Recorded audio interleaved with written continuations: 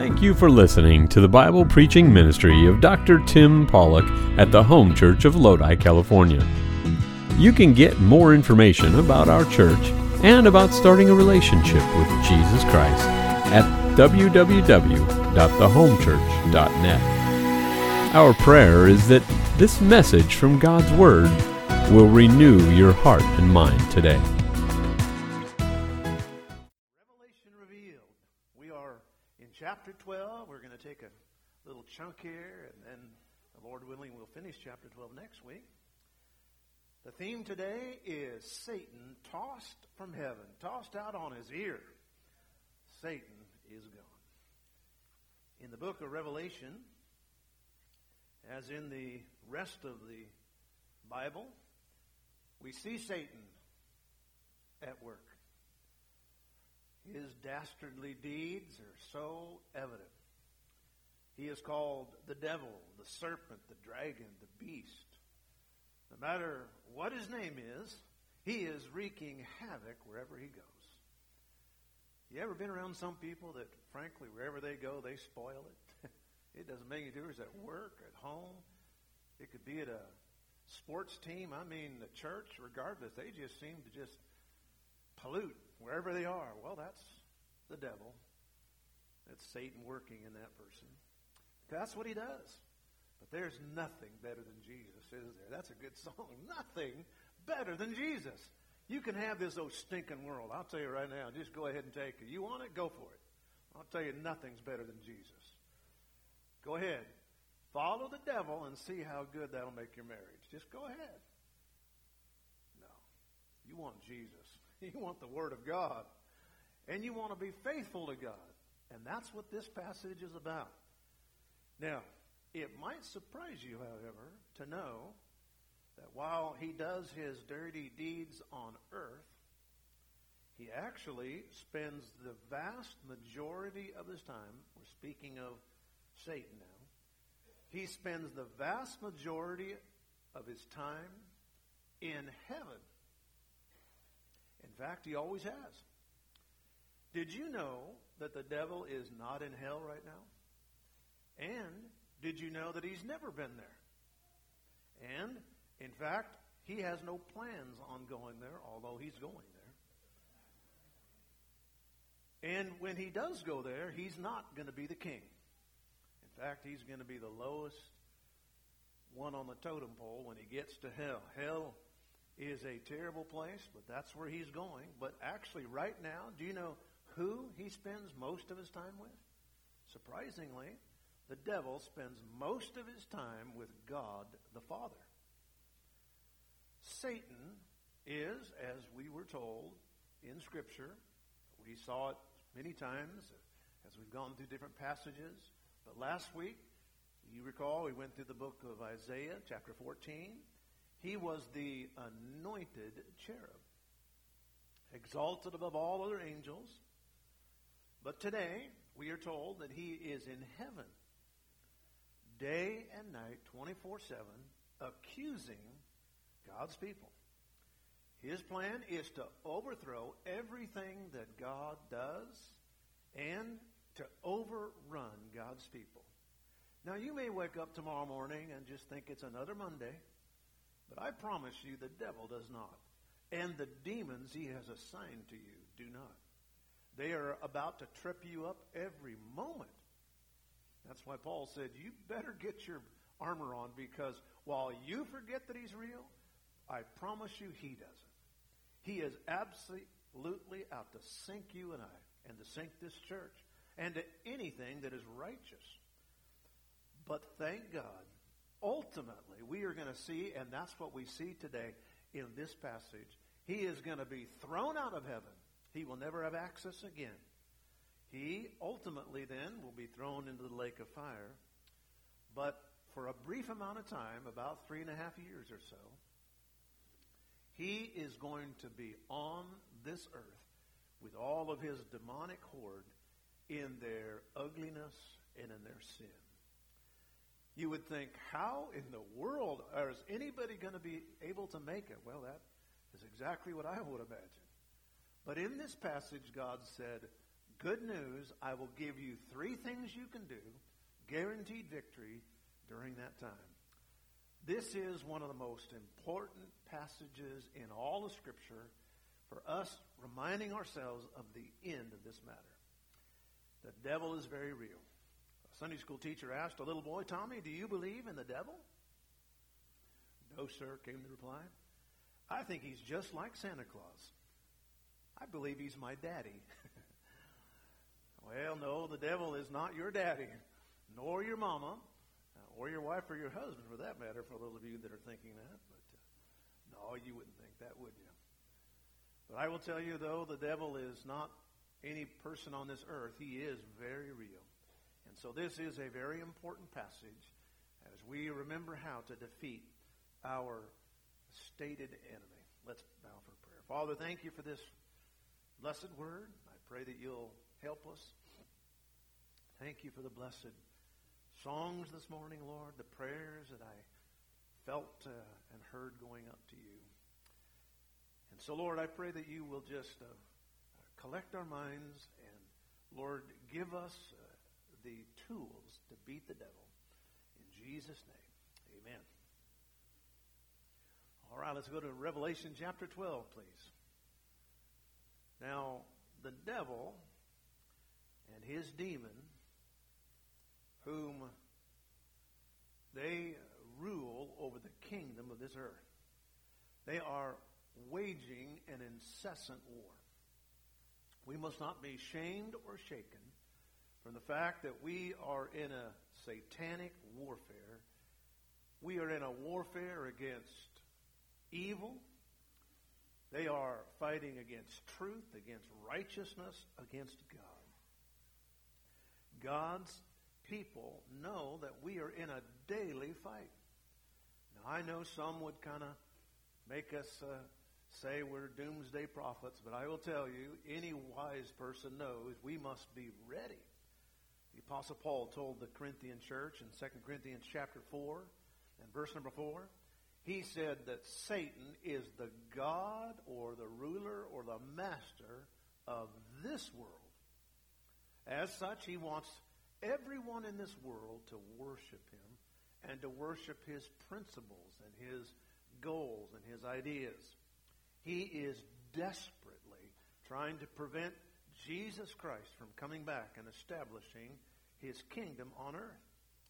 Because of that, then, his theater of operations not only is accusing us in heaven, but he works nonstop on earth. He uses his demonic fiends, his little imps called demons, angels that are fallen. In such, he controls the world systems. He controls the world systems of false religion. He controls the world systems of government, of education. You name it, the devil is the god of this world. He has one simple directive: eliminate anybody who works for God. Anybody who loves God, anybody who honors God, but especially two groups: the Jewish people and Christians. If you name the name of Christ, and if you are a Jewish person, God says that you basically have a target on your back. The devil is out to get you. Now, I'm not trying to scare us. I'm just trying to awaken us here that the devil will do anything, if he could, to kill us all. He works tirelessly. Even though he reads the Scripture, and even though he believes it, he never gives up or in. But sadly, we do. We let our armor get in disrepair. Our sword of the Spirit gets all dull. But not the evil one. He is ramping up. He believes Scripture. James chapter 2 and verse number 9 says that the devil and his demons believe. In fact, they believe Scripture more than some people I know. They believe and they even tremble. They are affected by the power and the truth of Scripture. Sometimes we'll read Scripture and not even let it affect us. Frankly, the devil is more of a believer than I can say for the liberal seminary professor over here in San Francisco who says the Bible is not the Word of God. Now, the devil knows he's headed for the lake of fire. And he is not going to take it lying down. For 6,000 years, he has been fighting, and he will continue to fight. But this war is going to reach a climax in this period known as the tribulation period. The tribulation period is just that. We kind of have aptly named it that, although the Scripture refers to it as that. Sometimes in a general sense, a time of tribulation. Sometimes a noun in that it is the tribulation. Daniel chapter 9 speaks of it, Matthew chapter 24. And so throughout Scripture, the book speaks of a time known as the tribulation. It is 7 years, of which the first 3.5 are terrible, but the last 3.5 are the great tribulation. What precipitates that change? When Satan comes to earth, when he is cast out of heaven and thrown to earth. And here we pick it up now this morning, 2 critical facts about Satan being tossed to this earth. Number 1, a coming war in heaven. If you're keeping your notes there, and I hope you are, by the way, you can do that online, and it keeps a record of it. You could even email it to yourself. Pastor Luke mentioned about having a little journal. Well, you can even write things there and have it ongoing for you. Verse number 7. Let's read it together. Revelation 12, verse 7. Let's read it out loud. All right, ready, begin. And there was a war in heaven. Michael and his angels fought against the dragon, and the dragon fought and his angels. First of all, we see the seat of this war. It is a war in heaven. The seat of this war, it is a war in heaven. Now, you may remember last week we went over the first 6 verses of the book of Revelation chapter 12. In there, we found 3 important characters portrayed by symbols, not ghoulish Hollywood-style creatures. They were literal people during the tribulation period, but they're described in this very elaborate sort of pictorial way. First of all, we have the woman clothed with the moon, clothed with the sun, moon under her feet, her head crowned with 12 stars. Very clearly, she was a picture of Israel. And she is protected by God, we found, perhaps going to Petra. But there, the woman, Israel, is protected. The second personage there in the first part is the dragon. A great, scary, red dragon. The Bible talks about it. Well, it's the picture of blood and death. 7 heads, 10 horns, meaning complete ruling authority. 7 is a symbol of completeness. 10 is often used for the authority and power of nations. She, the dragon, is none other but Satan himself. So we have Israel, then we have Satan, the great dragon. He's pictured as a serpent in other places and other names, but a scary, wicked dragon. And then the third one is the male child. The male child is, in fact, Jesus Christ, of course, born of the woman who is Israel, the Messiah. Our Savior is a Jewish Messiah. And so they converted us. They proselytized us, and I'm glad they did. Hallelujah. Satan has been trying to destroy Israel. He has been trying to destroy the church, and he's been trying to destroy all good since the beginning. In fact, we're told in 1 John chapter 5, verse 19, that the whole world lieth in wickedness. The whole earth or world, there is the word cosmos, meaning everything that there is really is in the lap of Satan. You name it, folks. You say, why is the media so wicked? Well, it lies in the wickedness. It lies in the lap of Satan. Why is the government why is there so much wickedness going on? Well, it lies in the lap of wickedness. It makes no difference. Education, that's the way it is. It is lying in the lap of the Lord. In fact, in Matthew chapter 13, Jesus says that Satan is constantly busy.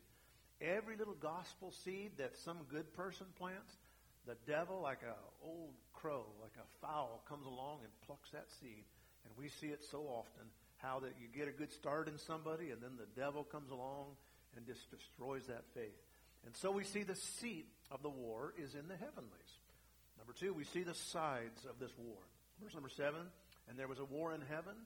Now the sides, Michael and his angels fought against the dragon, and the dragon fought and his angels. And so the sides have been picked. The question we ask in our mind is, what happened in the universe that triggered this divide of opponents that are set up in array? What ramps up this? Well, we are not told what ramps it up, but we might suggest that the event that initiated this Star Wars is the rapture of the church. What is the rapture of the church? It is the taking away of every person who is saved and living, saved and passed away, or those that are saved and are living at the time of the rapture of Jesus Christ, of the church. It is our celestial groom who is going to come and snatch the church away. And then begins our Lord, as a righteous judge, begins meting out a just sentencing on a wicked earth. All of that is described in 1 Thessalonians chapter 4, verses 13 through 18. The church then passes through the earth's atmosphere. It goes through the space, and then in the twinkling of an eye, it is there, absent from the body, present with the Lord. Now, likely then, when these bodies have been resurrected and they pass through this atmosphere, likely then that arouses Satan and all of his demons. I mean, folks, bodies flying through his airspace without permission, not good. Illegal, he says. I won't put up with it. You know how these administrations are. Besides, don't you know that the FFA requires that all people flying must wear masks? And not one of those people were wearing masks. They're going to go right through there.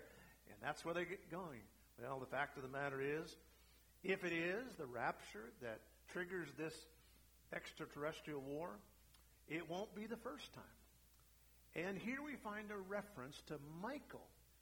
Michael, why is he fighting? Well, in Daniel chapter 10 and verse number 12, we find the story of an aged prophet who is fasting and praying. He had a burden on his spirit. He wanted to know what was ahead for his nation. And really, God used it to give us an idea of what's ahead for all of us. When in this time, God gives him a biography of what had just happened. For 3 weeks, Daniel had been praying. He wasn't used to taking so long, apparently, to get an answer to prayer. And so he was wondering, why in the world is it taking so long to get this answer? And so God gives him a heads up. Look at verse 12. Then he said unto me, Fear not, Daniel, for from the first day that you set thine heart to understand and to chasten thyself before God, thy words were heard. And I am come for your words. By the way, great prayer principle here. The first time we pray, God hears us. But it may take a while before the answer gets to us. That doesn't mean God didn't hear us. Here, God said, I heard you, Daniel, and I sent the request to your way. But, notice, but the prince of the kingdom of Persia, some entity associated with this earthly king of Persia, withstood me. Clearly, he says it wasn't the king of Persia or the prince of Persia. It was one who was associated with them. Withstood me 21 days. That's the Old English for just 21. 3 weeks. But lo, Michael, one of the chief princes, meaning one of those super angels, one of those archangels, Michael is always associated with victory and with warfare, not like Gabriel, who was the announcing angel. He came to help me. Hallelujah. And I remained there with the kings of Persia. The fact was, this super angel, Michael, he brought forth victory on that answer to prayer. This was just a little tip-off of what happens in the heavenlies every day. Folks, Satan. The point is, Satan is doing everything he can to halt and stop God's people and God's ways and God's kingdom. But thank God he won't win, because God has much more resources, including these super angels like Michael. The seat of this war is heaven. The sides of the war are the devil and his imps. But thank God we have the captain Jesus, and we got Michael and a whole lot of others. Now the success of this war is found in verse number 8. And they prevailed not. Hallelujah. Neither was their place found any more in heaven. Michael and his holy angels win the decisive battle. Thank God we always win somehow, some way. That's what the beloved John said in 1 John chapter 4, verse 4. Greater is he that is in me than he that is in the world. Always remember, if indeed triggered by the rapture, the end result here is that Satan is catapulted from the heaven to the earth, hurtling down. That's why the tribulation is such a horrific time, because now all the demons that have been in the heavenlies are now focused on earth. All the principalities, all the spiritual wickedness, every demon, every evil power of the universe and the galaxies and more, no longer have they any access to heaven, but like a hypersonic missile, they have been aimed at earth. You talk about Star Wars, now we have Earth Wars. So now let's go to point number 2, a coming war on earth. So now we've seen the heavenly war, now let's look at this earthly war. Now, when we use the word war, frankly, as bad as that war is, it is insufficient to describe the scene we're about to see. Verse 9. Let's read verse 9 together. And the great dragon was cast out, that old serpent, called the devil, and Satan, which deceiveth the whole world. And he was cast into the earth, and his angels were cast out with him. Notice now he is again called the great dragon, because he is so formidable. Back in verse number 3 of this chapter, we saw that he has 7 heads and 10 horns. 7 heads, meaning brainy, head, complete, very smart. The devil's very smart. 10 horns. Horns are an animal's protection and the animal's authority. And so he is cast out of heaven. He comes to earth and he does 3 specific things. Notice in this verse, the 3 deeds of the devil. Number 1, he is an accuser. That's what the very word devil means. Diablos. Yet in spite of all of his accusations, however true they might be, and frankly, when the devil accuses me to the God, he doesn't lie. He tells the truth. But no matter that, the fact is, I am thankful that God will never change his mind about me. When he saved me knowing what he would get. All knowing what he would get. That's why in Romans 5, verse 8, I love it. It says, while we were yet sinners, Christ died for us. Aren't you glad that verse doesn't say, while I was a good person, he saved me? No, he saved me while I was a sinner. And so if I sin again, he says, I know that. I saved you knowing that you had sinned, and frankly, I saved you even knowing that you would sin again. And so it doesn't make any difference what the devil tells me about you. I got you covered. Thank God that the deeds of the devil he doesn't go anywhere with the Lord. He's an accuser. Number 2, he is a deceiver. It says he deceives the whole world. Throughout all of human history, he has duped every nation and every people group. He turns truth into something extreme, fringe. He turns truth into something that is considered unloving. Consider what the prophet Isaiah stated. He said, you'll know you're in bad days. You'll know you're in the last days when Satan is turning things that are good into things that are evil. Look how he says it. Isaiah chapter 5 and verse number 20. He says, woe.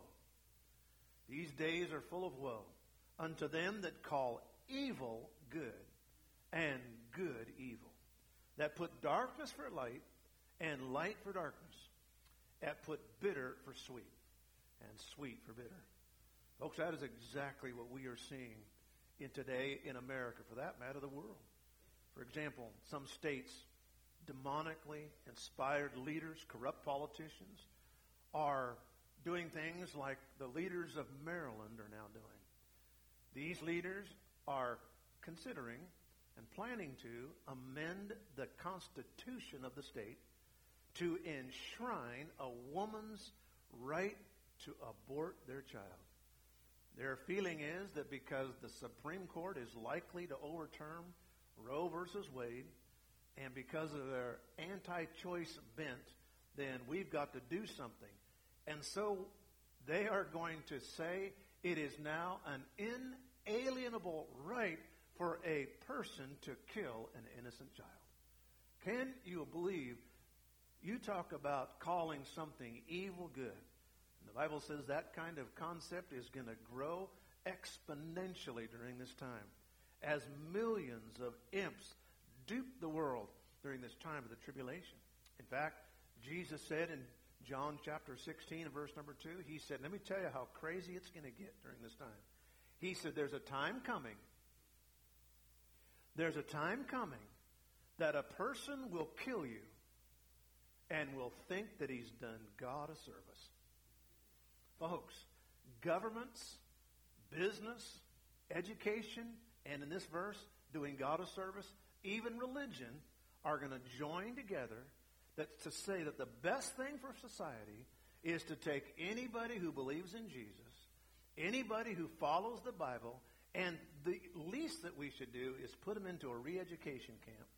And if that doesn't work, we've got to kill them. That's the best thing we can do for society.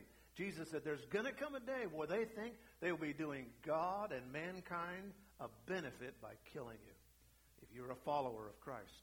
Folks, that is exactly how Satan gets the whole world to attack Israel. It's a battle called Armageddon. It's in the valley of Megiddo. How does he do that? Well, Revelation chapter 18 and verse 23 says it this way.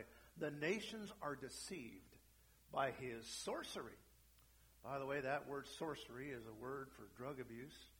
No wonder it's, of course, meaning the mind gets, all crazy, but it's the root word is actually from the word for pharmacy. The devil is going to use, I'm convinced, he uses drugs. He's going to use the drug of alcohol and the drug of marijuana and all kinds of drugs to get people to attack Israel and to kill anybody good. He's an accuser. He's a deceiver. Thirdly, he's a tormentor. It says his angels. By the way, that's a word, angels, meaning these are fallen angels. These are wicked angels, demons, were cast out with him. They are cast down. What is their goal? Their goal is to hurt. Their goal is to torment. That's what they live for. Demons don't play sports or watch TV. They live to create havoc. Just to give you an idea of how many demons will be active on the earth at that time. Now, folks, it's bad now. Imagine when they're out of heaven, the millions, billions of demons that are in the heavenlies. Imagine when they're all on earth, all at the same time, all with one goal, destroy Israel, destroy every Christian. That's what they're going to do. That's their plan. In Mark chapter 5, Jesus was visiting a place known as the Gergesenes, an area there on the shore of the Sea of Galilee. He came to a man that was demon-possessed. There he spoke to that man, actually spoke to the demon within the man, and the demon used the man's voice, and Jesus said, "What is your name?" He, of course, as God knew his name, but in his flesh he was getting the demon to pronounce it. The demon said, "My name is Legion." Why? And he explained why his name was Legion, because we are many. What is a legion? In the Roman army, a legion was at least 5,000 persons. Many times more than that, but at least 5,000. So 5,000 demons had entered this man. They're spirit beings, so they can all fit into one body. They fit into this one man, 5,000 demons in one person. Imagine then the billions of people on this earth. If That man had 5,000. Some other might have 1,000. Some other might have even more. Then, folks, there are going to be billions, trillions, zillions of demons on this earth. No wonder Jesus said, if it were possible for saved people to be lost, it would happen during the tribulation period. Thank God it's not possible for those who actually get born again during that time. Folks, you add to that all the demons that have been in the bottomless pit. You remember when we went through chapter 9 and the bottomless pit is open and smoke billows up out of that pit. Clouds of locust-type demons come, and the Bible says they're given the opportunity to sting and torment the people. 4 mighty angels bound at the great river Euphrates. We're told that they release at least 200 million of these demons. Folks, think about it. I mean, it is going to be, if you think it's bad now, folks, thank God that we will not have to be here during that time. But, oh, my heart grieves for the people who just determine not to do anything about that now and receive Jesus. But for those who are during that time, they get saved during the tribulation period. They're born-again people. They're hoping for the return of Christ. God said, hang in there, and He gives them a 3-fold formula for guaranteed victory found in verse number 10. Let's read verse 10 together. And I heard a loud voice saying in heaven, now is come salvation and strength and the kingdom of our God and the power of His Christ. For the accuser of the brethren is cast down, which accused them before our God day and night. And so these demons are cast out to earth, and these, notice, they begin, there's a loud noise in heaven. Who is this loud noise in heaven? Well, we would, it could be the angels. They can get kind of loud. But notice what it says. It says they are praising God because the accuser of the brethren is cast down.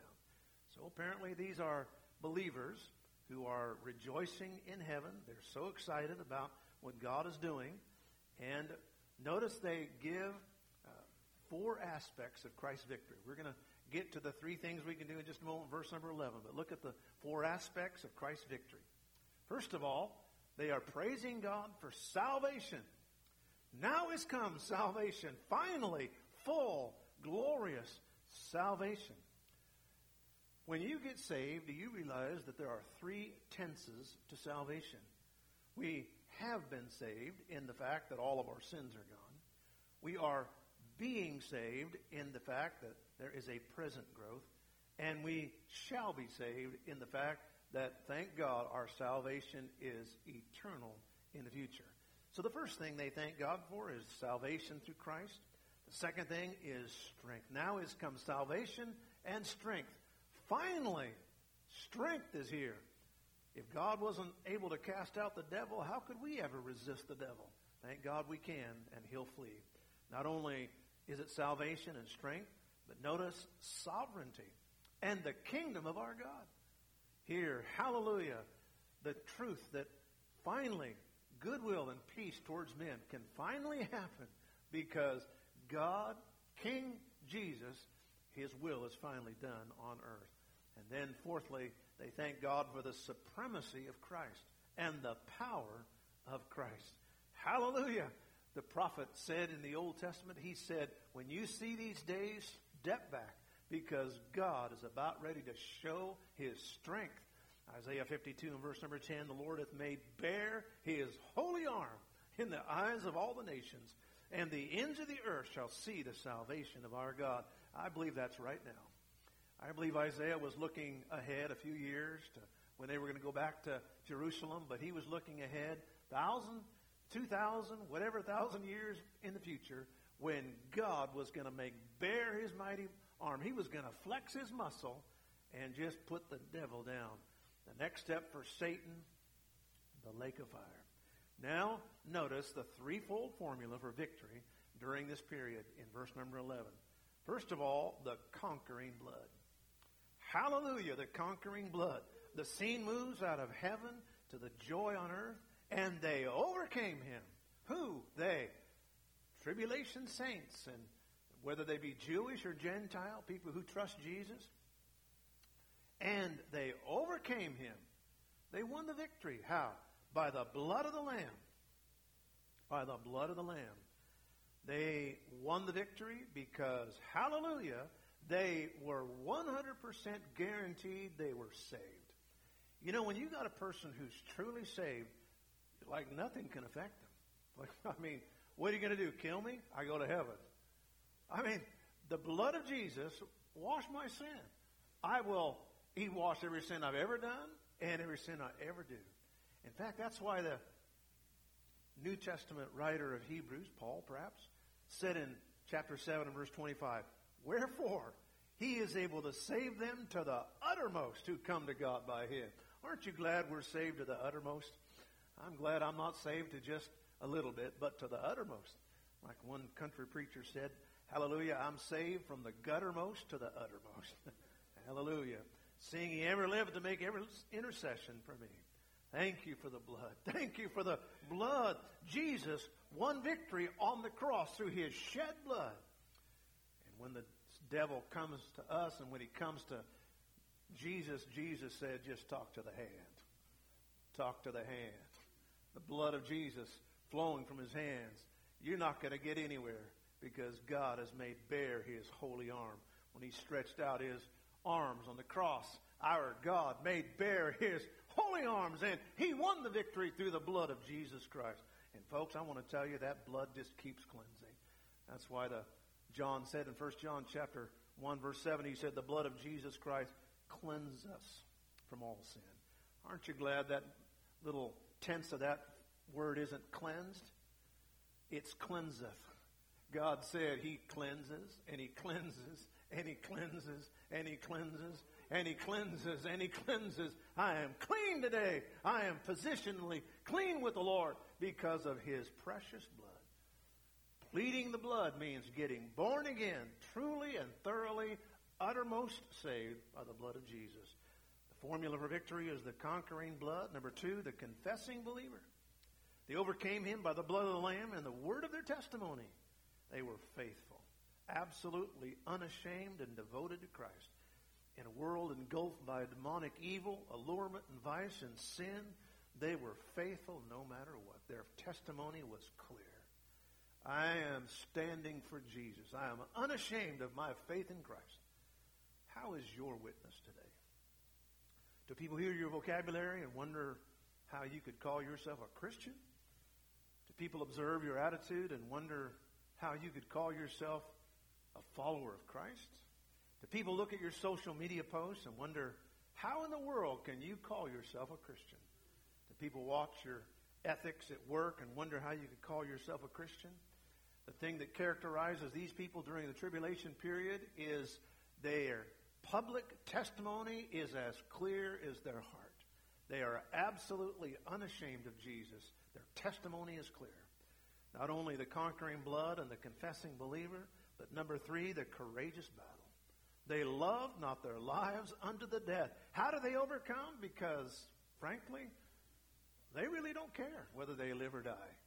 They do not care whether they live or die. It makes no difference. I'm going to serve Jesus living, or I may serve him in death, but I'm going to serve him. In fact, I'm more than willing to die. If it's for Jesus, it doesn't make any difference. It's the fear of death that is creating so much havoc in the church of Jesus Christ. It is the fear of death that makes people walk away from Jesus Christ. But during this period, they're going to come to a point where they're going to say, you know what? You're going to kill me, or I'm going to live for Jesus. But either way, I'm not going to take the mark of the beast. I'm not doing it. I am not doing it. Like the psalmist said in Psalm 46, we will not fear, though the earth be removed and though the mountains be carried into the midst of the sea.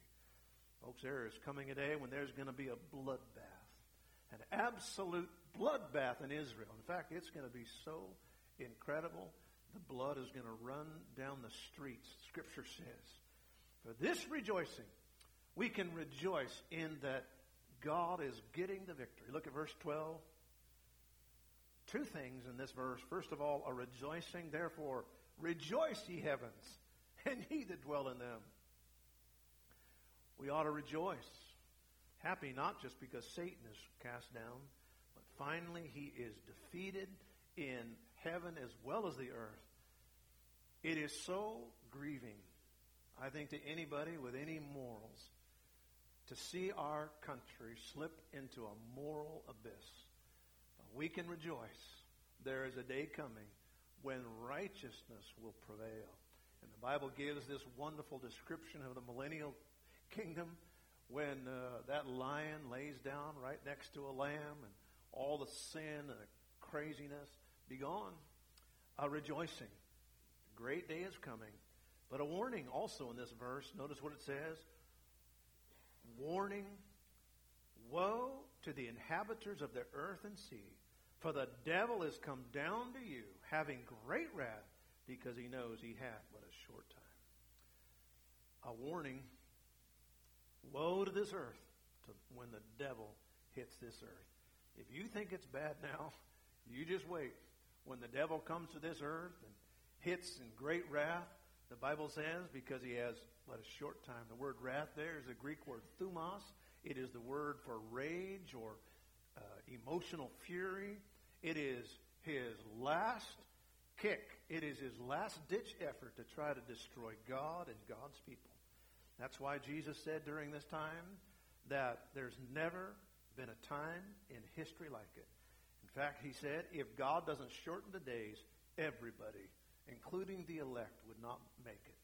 Thank God we don't have to be a part of that time. And why does the devil do this? Because he knows he has but a short time. A short time. Because of that, it's an all-out attack. Now we see the signs of the times, and so many people see Satan working. They don't seem to even care. Almost oblivious to what's going on. Whether there's even a Satan or it's even real. The New York Times reported in a unique study recently about the diminishing belief in the devil. Interesting that the New York Times would run that.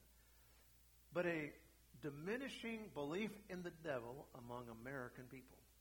Over 2/3 of Americans do not believe in the devil as a real entity, a real living person. In randomly selected survey, over 1,000 Americans were asked by pollsters, is Satan a living being or a symbol of evil? Over 2/3 say it's just a symbol. It's not real. Folks, I will tell you one thing. 200 million Americans agreeing the fact that he's not real. I'll tell you one thing. If those same people here during the tribulation period, 100% of them will agree Satan is absolutely real. Folks, he is real. He's not a symbol of evil. He is evil. He is evil in this world. And that's why with our short time we have left, we ought to apply our hearts to wisdom. Author Eugene Peterson wrote about visiting, and with this I close. Visiting a monastery. On the way to the hall for lunch, he and his friend, the monks there, were walking past a graveyard. There was an open grave. An open grave as they walked past.